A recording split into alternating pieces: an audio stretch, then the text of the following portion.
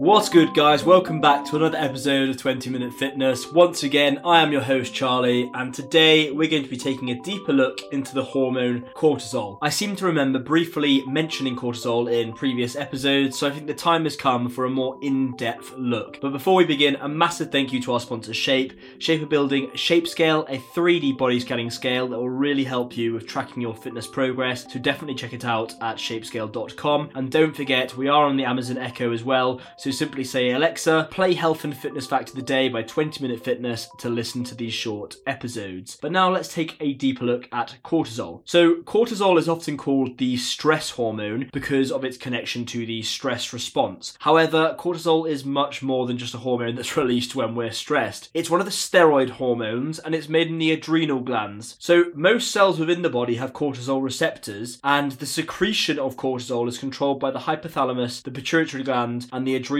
gland, and together they're often referred to as the HPA axis. WebMD described cortisol as nature's alarm system. It works with certain parts of your brain to control your mood, your motivation, and fear, and it's best known for helping fuel your body's fight or flight instinct in a situation of crisis. So cortisol levels can fluctuate among individuals and in people at different times of the day. So normally cortisol is present in the body at higher levels in the morning, and it's lowest at night, and then the cycle will repeat daily. Most of our body cells have cortisol receptors, so it affects many different functions in the body. The hypothalamus and the pituitary gland can really sense whether the level of cortisol in the blood is at the optimal level. So if the level's too low, your brain adjusts the amount of hormone it makes, and vice versa. Your adrenal glands pick up on these signals, and then they fine-tune the amount of cortisol they release. The receptors, as I said, there are many different cells in the body as well,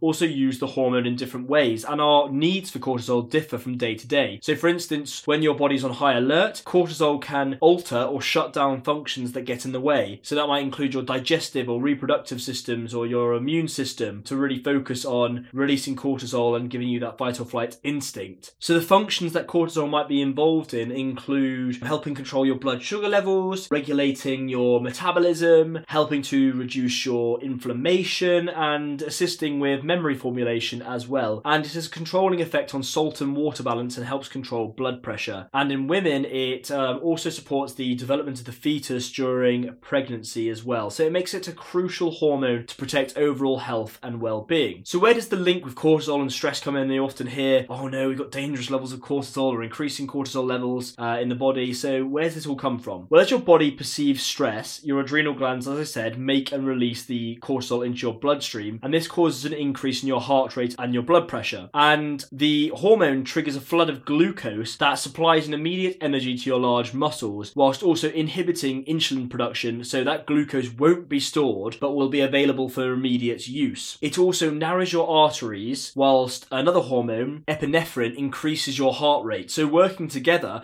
they force your blood to pump harder and faster as you confront that situation of conflict you might be in. And so when you're in a constantly high-paced, fast culture that's deeming or leading you to a lot of high stress, this can lead to higher and more prolonged levels of cortisol in the bloodstream. And obviously because of this constant blood pumping around your body faster, your heart working faster, the narrowing of the arteries, it can lead to some negative effects, such as higher blood pressure. It could lead to impaired cognitive performance, a decrease in muscle tissue, lowered immunity and inflammatory responses in the body, and also increased abdominal fat. But why is this happening really? So the weight gain is often a result of your cells crying out for energy because you're using that energy from the glucose instantly, and so your body may send signals to your brain that you're hungry and you need to eat. So again, you keep eating as you're not having energy stored for later use. The constricted arteries and high blood pressure can lead to blood vessel damage and plaque buildup in your arteries, and this could set the stage for a heart attack or a stroke. But there are ways to take action. Obviously, see your doctor if you're having any symptoms of chronic or stress, or you've had high levels of stress for a long period of time. Make sure you're aware and you reflect on whether you are stressful. Take time out of your day to manage this, whether that be through a mindfulness or breathing exercise or some form of physical exercise like yoga, or even just going on a run. Ensure you're getting adequate sleep, and if needed, take some time away and spend it with your friends and your family, because all of this can contribute to lowering your stress levels and therefore lowering your cortisol levels to prevent all of the issues I've just laid out. So that's all for this week's folks. Now that we understand cortisol, hopefully when I mention it in future episodes, we'll have more of an idea about what it is and its influence in the body. So don't forget, we'll be back very soon with another episode, so I look forward to you all tuning in and catching you real soon.